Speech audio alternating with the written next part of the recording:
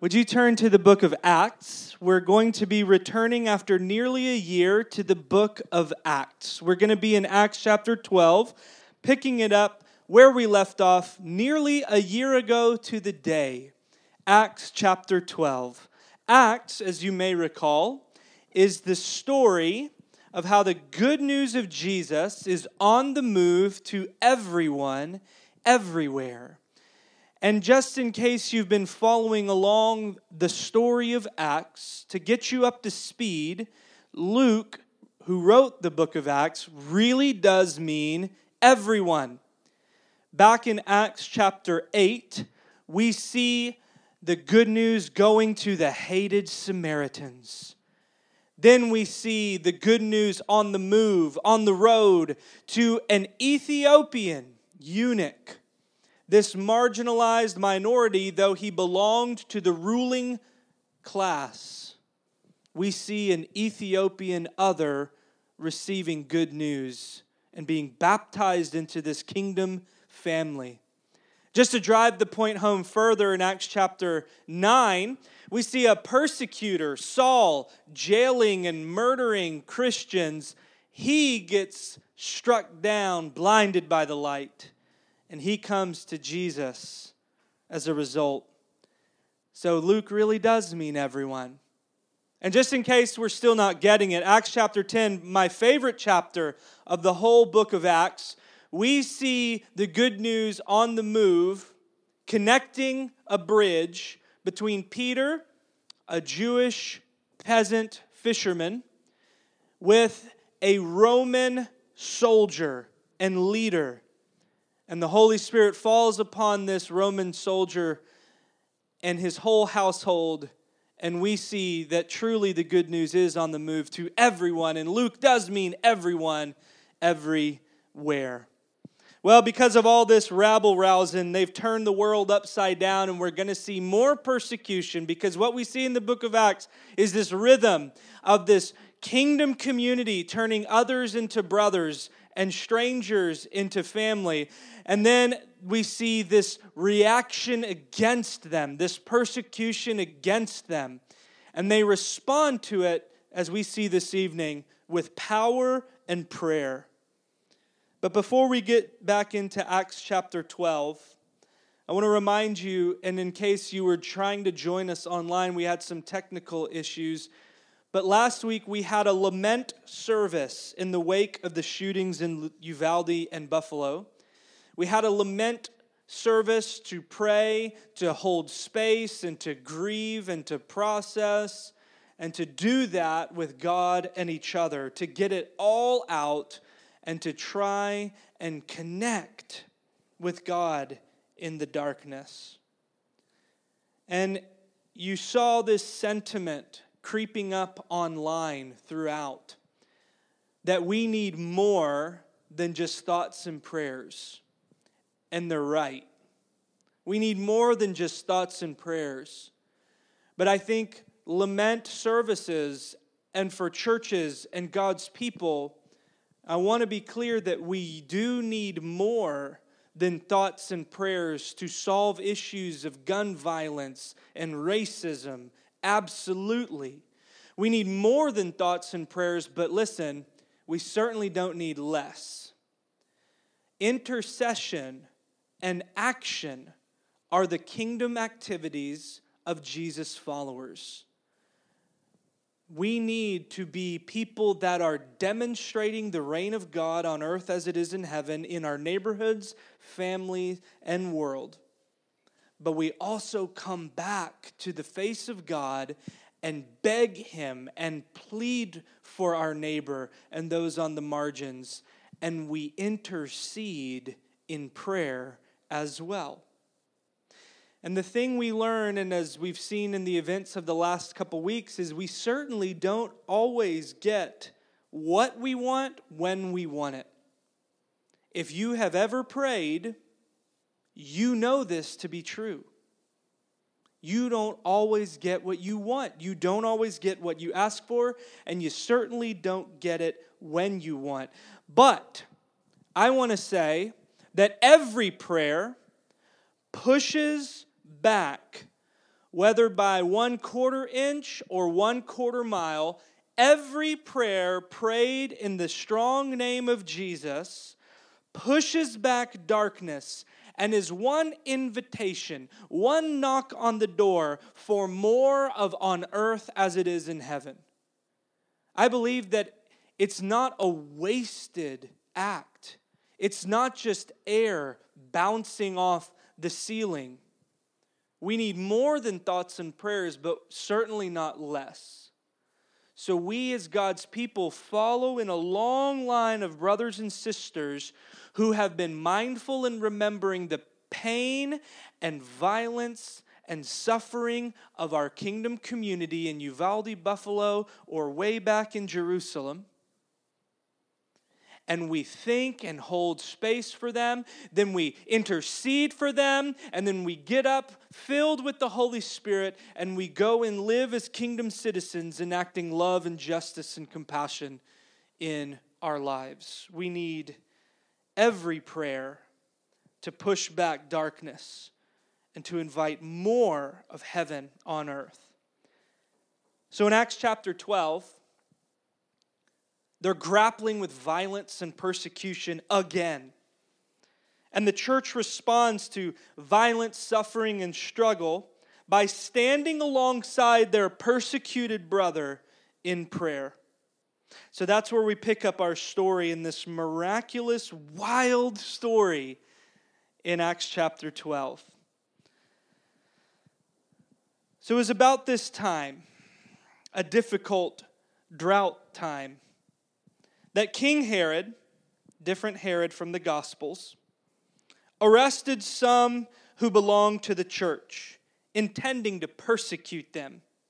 He had James, the same James from the Gospels, the brother of John, son of Zebedee, leader in the church, one of the disciples, put to death with the sword. When he saw that this met with approval among the Jews, he said, "Oh, you guys like that? Let me go get this other big fish leader in the church." And he proceeded to seize Peter also. This happened during the festival of unleavened bread, big time in the Jewish calendar, just like when Jesus was crucified. After arresting him, he put him in prison, handing him over to be guarded by, count them, ready? 4 squads of 4 soldiers each. Professor Toby, that's 16 guards, is that right? For one little old fisherman. Herod intended to bring him out for public trial after the Passover. So Peter was kept in prison, but the church was what? Earnestly praying to God for him. The first big idea out of 4 this evening about prayer and persecution is this: the church meets the world's power and persecution with prayer.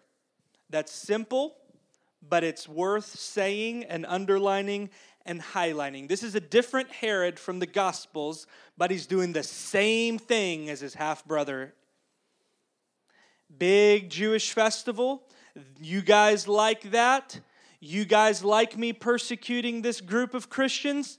Let me take one of their leaders and kill them. Because worldly power only traffics and understands fear, force, and finances. We're seeing this in Russia. We want to evoke fear. We want to show force. And we want to try to funnel more finances to the few that hold on to the power. So they take James, the son of Zebedee, brother of John, the disciple, the church leader. And you got to understand that I bet you that James prayed earnestly, but James was killed.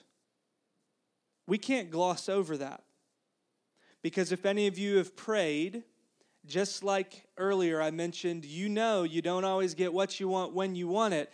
James learned this and paid with his life. But what happens when Peter gets arrested, just like I'm sure they did with James, the church in verse 5 does what? earnestly prayed to God for him. The church meets persecution with prayer. If the world's power is about fear, force, and finances, the church's power is about love, prayer, and unity. We do this together, united. We do this in love, and we do this through prayer. And we do this not because we're powerful in our own right, but because God is powerful. That's why you don't end your prayers with, "In Adam's name, amen." Do you know why we say, "In Jesus' name"? Because we know which power source, which cord we're connecting to.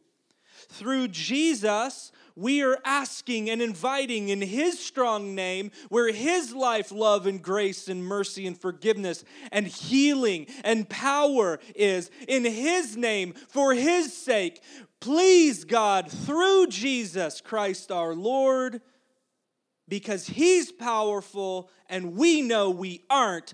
That's why I'm praying. Because I can't heal myself. In Jesus, God, would you heal me? Because I can't get unstuck. Through the power of the Holy Spirit, would you guide me? This is basic prayer 101. We pray because we know we are powerless. So we pray to get in touch with where the power is. And it's worth noting again, these TNC mantras, we pray believing God can. Because I can't, I'm going to pray believing that maybe you can. And so often many of us grew up in churches where we always added that disclaimer, that asterisk, if it be your will. Even though James was put to death with the sword, the will of God is that no one would be put to death with the sword.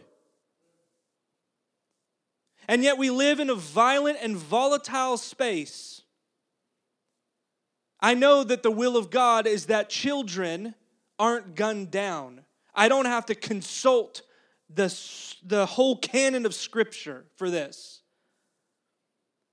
And so we pray and we say, God, yet somehow we're still in this world that's broken and these things still happen, but we believe that you can move and intervene. And so we ask you, please, that you will let your kingdom come and your will be done on earth as it is in heaven. And because people are still dying by the sword and because people are still getting sick, in some mystery we're entering in where God is holding all things together. And the reason we read Romans 8 during our scripture and prayer time is because it invokes and evokes the pain that Christians feel that say, we're facing death all day long. And then Paul says, hey, just so we're clear, can nakedness or danger or violence or sickness or heaven or hell or angels or demons, can anything truly ultimately separate you and pull you apart from the love of God, sword, sickness, or otherwise? And he says an emphatic no. And later on in Romans chapter 8, he says, matter of fact, even sickness and sword doesn't get the last word. He's working all things, bending all things back toward goodness, and he'll make it up to us at the end, especially those fourth graders in Uvalde. And we grieve, and we are in turmoil and pain, and we don't get it, so we lament, and we scream at God, and we say, why? How long? But we always pray believing that God can do something and be near to the brokenhearted and heal and love and hold them in His arms and in His embrace. And then we ask that He will. And we trust that God loves us no matter what, when it's not what we want or when we want. When it looks like James. Well, James gets killed and the church grieves it. But then when Peter gets put in prison, they verse 5 it. We resolve to involve God again, no matter how ugly, no matter how scared we are, no matter how painful, because we are powerless, so we go to where the power is. So the church goes back to God and says, not again, God. Help Peter. We need Peter. We need you, and we believe that you can free him. We're asking that you will free him, and we trust that if he dies too, that nothing can separate us from the love of God. 500 to 800 years ago, a philosopher said, love is the physical structure of the universe. Despite all the evidence to the contrary, we believe and stake our life that God loves us and that God is bending all things toward renewal and recreation, even when we're in the valley of the shadow of death. So that's why we resolve to involve God in everything from a high fever and a toothache to persecution and pain and violence in our world. Understand that Herod will meet his end at the end of chapter 12. I'm not going to read it today, but I want you to look at it because you're going to see, it's not there actually in the slides. I want you to look at it on your own time, and you see this strange, mysterious statement where Herod elevates himself and tries to make himself something powerful. Because when you try to take down the leaders of a movement and you're getting people agreeing with you and saying yes to you, he starts to buy his own press. He has no need for God. He has no need to involve God. He elevates himself to God-like status. The crowd says, this is a God, not a man. And in some mysterious way, Herod dies. And I can't explain it. Luke doesn't try to explain too much of it. But it's a epilogue to Acts chapter 12, because the comedy of Acts chapter 12 is that the world imprisons people and tries to show that they are powerful and that they are something, but at the end of the day, God gets the final word.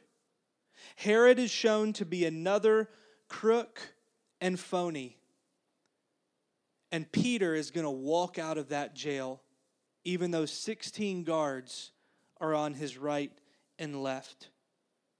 And I believe that Peter was able to walk out because his community was standing alongside one another on behalf of their brother, involving God, believing he can, asking he will, and trusting that God loves them no matter what. When I was 18 years old, my first tattoo on Walnut Street in Garland, I drive past it seriously every day, taking the girls to school or going to the Rock. I got it on the inside of my bicep here, and if it wasn't my first tattoo, I would have known better because it hurt. And it's a Latin phrase, and it's coram Deo. And about once every 2 or 3 months, someone will ask me what it means. And about once every 3 years, they'll say, did you go to Coram Deo Academy in Carrollton? Because it's the name of a private school somewhere in North Dallas. But what that phrase means, and I was so captivated with it when I was 18, was before the face of God. Before the face of God. And I put it there so that I might see it, so that I might remember it. But what I think is going on with this church community in Acts chapter 12, verse 5, earnestly praying to God for him, is that though they're separated from Peter, what they're doing in prayer as a people together is standing alongside Peter before the face of God. How would it change your prayer life this week to play with that mental image in the imagination that God has given you? To name a person that is stuck in prison, literally or figuratively, and to hold them next to you before the face of God. This sick family member, this stuck relationship, this neighbor, or even this enemy. And as Christians, we're called to have no enemies. But an enemy is someone who would look at you and call you enemy. And so you bless them and you pray for them and you hold them alongside in your mind's eye and in your heart before the face of God. Coram Deo. This church involved God believing and trusting that God would do something with him. So, Peter's in jail. Verse 6. The night before Herod was to bring him to trial, Peter was sleeping between two soldiers, bound with two chains. I wonder if that's where the rapper got his name. And sentries stood guard at the entrance. Suddenly, an angel of the Lord appeared, and a light shone in the cell. He struck Peter on the side and woke him up. "Quick, get up," he said. And the chains fell off of Peter's wrists. I just read that. Can we just pause for a minute and think how crazy this is? An angel of the Lord, some messenger, came and nudged him and said, "Hey, Peter, wake up. We're busting out of this joint." And the chains fall off, and there's literally two guards on the side of him. Acts is crazy. And somehow this is what's at work here. And I'm believing Luke. So the chains fall off of his wrists. Then the angel said to him, "Put on your clothes and sandals." And Peter did so. "Wrap your cloak around you and follow me," the angel told him. Peter followed him out of the prison. But he had no idea that what the angel was doing was really happening. He thought he was seeing a vision. Pause. This is why I believe Luke. Because this is in the story. It's like when Peter told me this, he kept saying, "Man, I thought it was a dream. I thought I was sleepwalking. There's no way this is happening. I went over there and I bumped the lampstand when I put on my shirt. And then I kind of was putting on my left sandal and I knocked into the wall. They never woke up. But I walked all the way out of prison. And the whole time I thought, this is a wild dream." This is what Peter is thinking. He's still thinking this as verse 10. They passed the first and second guards and came to the iron gate leading to the city. It opened for them by itself, and they went through it. And when they had walked the length of one street, suddenly the angel left him. At our last leader retreat, on the back end of that 2-year wild COVID surge, I had this sense as I was looking on the other side of the fence at this property that there was all this wild brush and growth, and I started to feel this extreme sense of anxiety. Like I was on this manicured, nice space, but just on the other side of this fence line was like all this wild growth. And I think I was kind of thinking metaphorically that, I had all of this work in front of me. Okay, what do I need to do now?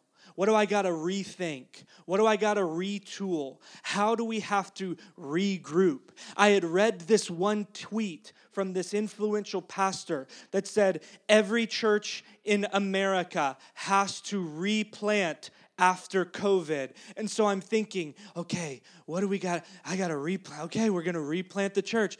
Maybe there's a different name we can be now again. And I'm just sitting there thinking all of this as I'm looking literally at this wild brush. And I had this thought of like this trailblazer, Indiana Jones, taking a machete and taming the wilderness.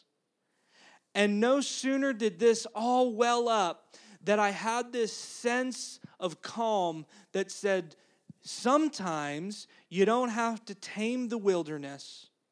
You don't have to climb the mountain or cross the sea when God just wants us to be led by Him through it. I think the reason that came to me was because our Lectio Divina that morning was from the Exodus wilderness crossing. Do y'all remember that? And I had this sense of a frazzled and frantic people looking at Egyptians behind them and a sea in front of them. And instead of saying, okay, get out your shop vacs, we got to drain this puppy, they were attentive long enough to get woke up, get your shoes on, and follow me. Whether it was through a sea or out of jail, if you are in a situation where you're tempted to get the machete and start weed whacking, can I just invite you to pause for a moment and ask God in prayer before the face of God, is this something that I got to trailblaze, or is this something I just got to follow? Because sometimes we get so worked up with steps 8, 9, and 10 that God is tapping us on the shoulder and just telling us about step 1, 2, and 3. Wake up, get dressed, follow me. How does that work? I'll leave that to you to discern. But we learn it, we work it out by being attentive to God and having our community praying for us and helping to speak into this situation. So often we want to tame the wilderness, climb the mountain, or cross the sea when God just wants us to be led by Him through it. God, what is the next best step? And see if He does that. This was not Peter's escape as much as it was God's rescue. And sometimes in your life, you've got to know where the credit belongs. I think Peter, when he finally comes to in verse 11, is going to say, look what God did. Not, you'll never believe how I escaped 16 guards. Prayer is the church's power. Not because we are powerful, but because God is powerful. And that's why we pray in Jesus' name. Let's round home with our story. Verse 11, Peter came to himself. Oh, now I know without a doubt that the who? The Lord has sent His angel and rescued me from Herod's clutches and from everything the Jewish people were hoping would happen. Peter gets really early that this was not his doing, this is God's doing, and that's a great place to be. You're out of your mind, they told her. We skipped ahead. In verse, maybe I didn't give it to you. So, let's back up. When this had dawned on him, he went to the house of Mary, the mother of John. This is verse 12, also called Mark, where many people had gathered and were praying. Peter knocked on the outer entrance. They'd have this outer courtyard. And then a servant named Rhoda came to answer the door. I love this. It's not on the screen, so look here. When she recognized Peter's voice, she was so overjoyed, she ran back without opening it and exclaimed, Peter is at the door. You're out of your mind. This is on the screen, they told her. When she kept insisting that it was so, they said, it must be his angel. Now, pause there. Is that weird to anybody? It's weird to me. You know, a lot of people talk about guardian angels, and there's really a scant little aside verses throughout the canon of Scripture. This is kind of one of them. It's kind of a folk idea that there's so many angels, maybe we've got some kind of looking for us. There's some weirdness with this phrase that it could mean they thought it was Peter's like spirit, like maybe they were praying so much that he was having an out-of-body experience. They were so united. Maybe it was kind of like a guardian angel. I don't know why it would look like Peter or sound like Peter. The answer from your pastor's opinion is, I don't know. No one really knows. It's just there. And so we just move on, I think. But Peter kept on knocking, and when they opened the door and saw him, they were astonished.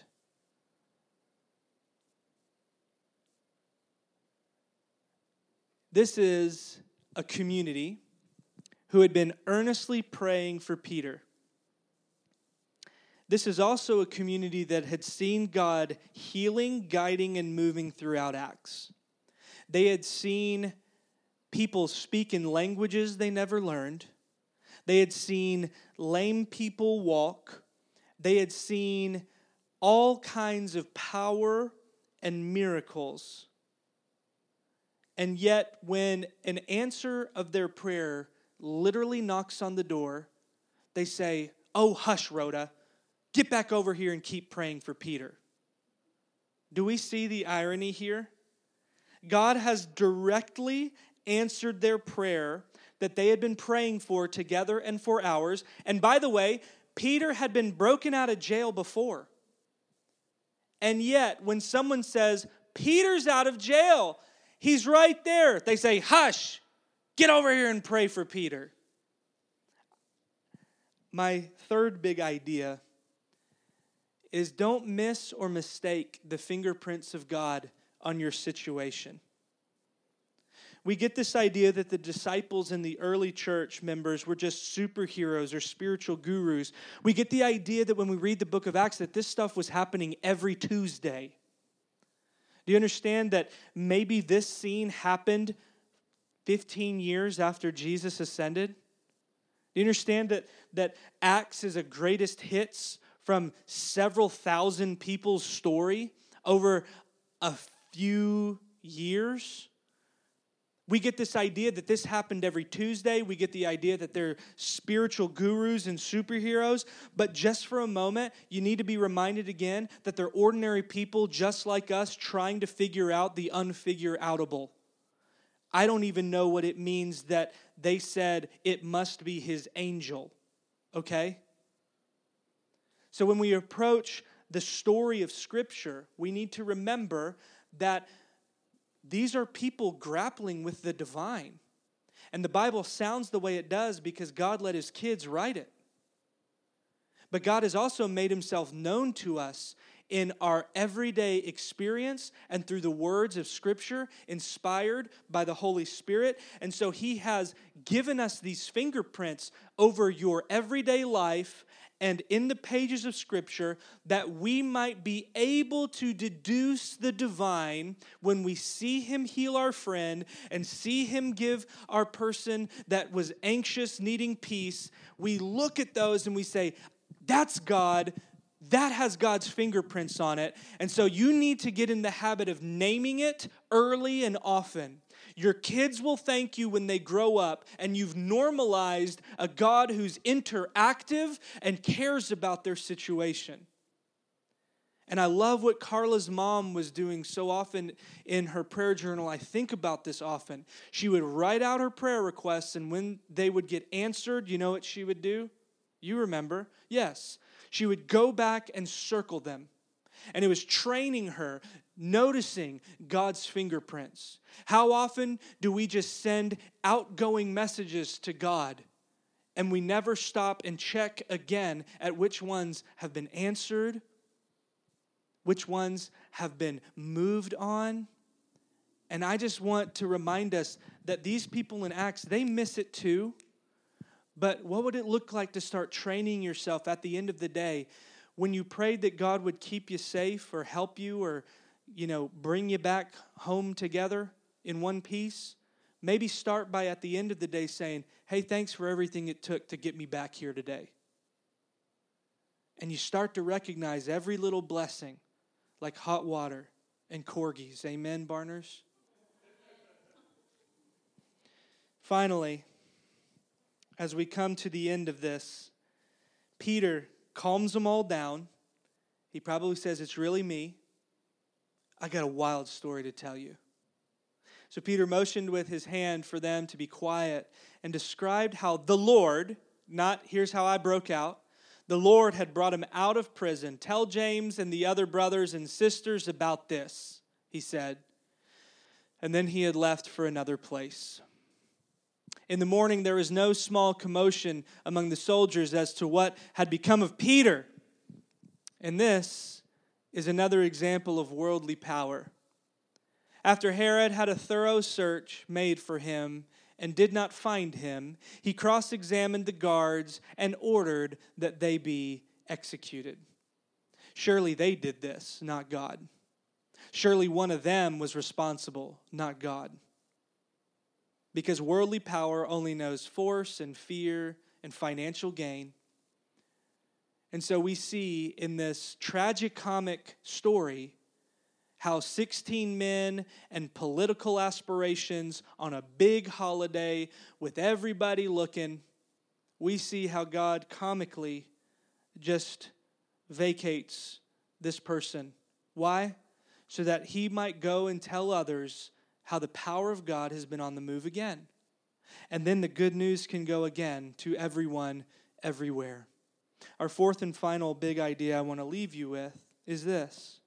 Someone in your life needs to hear that story of what God has done. How many of you have a that story? And you may not. That story is that one time we prayed and begged God and he did it.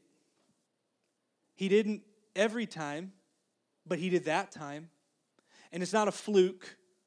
And it's not us Christians just looking at the randomness of the universe and grasping on the one that makes us feel good. No, it's because I've seen every other little grace that also reminds me that he's with me when I need him. And so what happens when you tell someone that story of what God did this week or 2 years ago, the other people in your neighborhood group and the other people at the clothes closet and the other people at your neighborhood pool party, backyard hangout, when that person hears that, they start to go, oh man, if God worked like that, maybe he can work in this. And you start to normalize the everyday life that God interacts in because that's the only life you have to lead. We don't pray to get everything we want, but we do pray because we need God to work. So when we see God at work, name it. What story needs sharing in your life, and who would be encouraged and blessed by hearing it? How many people in your neighborhood would be encouraged just to learn that your church got together and offered very little by way of answers in our lament service, but we just wanted to make space to cry out and get everything in our lives out before God? How many people in your neighborhood would be encouraged to hear that this pastor has no idea what some of the verses in the Bible means, but maybe we can figure it out and follow Jesus together? How many people in your neighborhood would be so encouraged just to have your attention and your presence sitting with them when they're anxious and afraid and need someone to listen to when everyone else in their life is just talking at them? How might you be the non-anxious presence of Christ in their midst this week? If to pray is to stand alongside your community, neighbors, and enemies before the face of God, I would encourage you to pay attention to the nudges in your life when that person comes to your mind. Maybe, just maybe, it's the Holy Spirit wanting you to catch a wave of heaven on earth and to enter into this space to intercede for that person. Years ago, someone that used to be connected to our church shared about how she was on a college missions team, and she was awakened in the middle of the night and just felt urged to pray for this other group in her ministry team that was overseas, an 8 hours time difference. She prayed for them, went back to sleep, woke up, went about her day, and it wasn't until many days later that this other part of their college mission team returned back home that they began to, like Peter, tell them about this wild story that happened about 7 or 8 days ago. I don't remember the exact time frame. And as they were telling them about how they were stuck at customs, some people were being taken to that room. Some people were being taken to the other room. They were panicked. They were nervous. They were college kids. They didn't know what was going on. And all of a sudden, just as quickly as this thing started unraveling, it started to get unstuck. And they were somehow miraculously just kind of dropped and left alone. And then they were able to just move freely on. And then that's when this person started hearing that one and that one and that one say, no way. Like a few days ago, in the middle of the night, I woke up and started praying. They said, no way. I woke up and I started praying for you guys. No way. I started waking up and praying for you guys. And that's never happened to me. And maybe that's never happened to you. And I've never known anyone else to just walk out of jail. But there's something when God's people pray, standing alongside our persecuted, sick, and struggling friends, or those who are stuck and need help, that if we were to be more attentive, we can intercede and act for God's kingdom in our neighborhood. Who do you need to stand alongside this week before the face of God? What nudge in the middle of the night or the middle of the day do you need to not explain away? Well, just try it this week. Lean into it. When you think of a person, pray for a person. When you think of a person, pray for the person. And what wilderness are you needing to be led through? Ask God for one step and see what He might do when we pray together. Father, we're grateful for this time that you've given us this day, and we do thank you for all it took to get each one of us here today. We thank you for your presence among us, in us, and working through us. We ask that you would bless those who are in need of a special touch, and we ask, God, that you would heal those who are suffering and struggling, and we pray that in the name of Jesus. We ask for those who feel stuck in a situation or in a relationship. We ask for your grace and mercy to come alongside them and lead them. Lord, would you impress upon us any next steps you would have for us, that we might be your people this week. Through Christ Jesus our Lord. Amen and amen. Remember the good news that we have received and proclaimed this day. The good news in which we stand and through which we are being saved. Christ died for our sins, just as the scripture said he would. But the story doesn't end in death. Christ was raised on the third day, just as it was promised. We are witnesses to this good news, and God commands that we do not keep this news to ourselves. May we declare and demonstrate to all that Christ is Lord. He has liberated us from the bondage of sin, death, and evil so that we might live freely, justly, and compassionately. Christ is risen. Christ is risen indeed. Alleluia, and go in peace.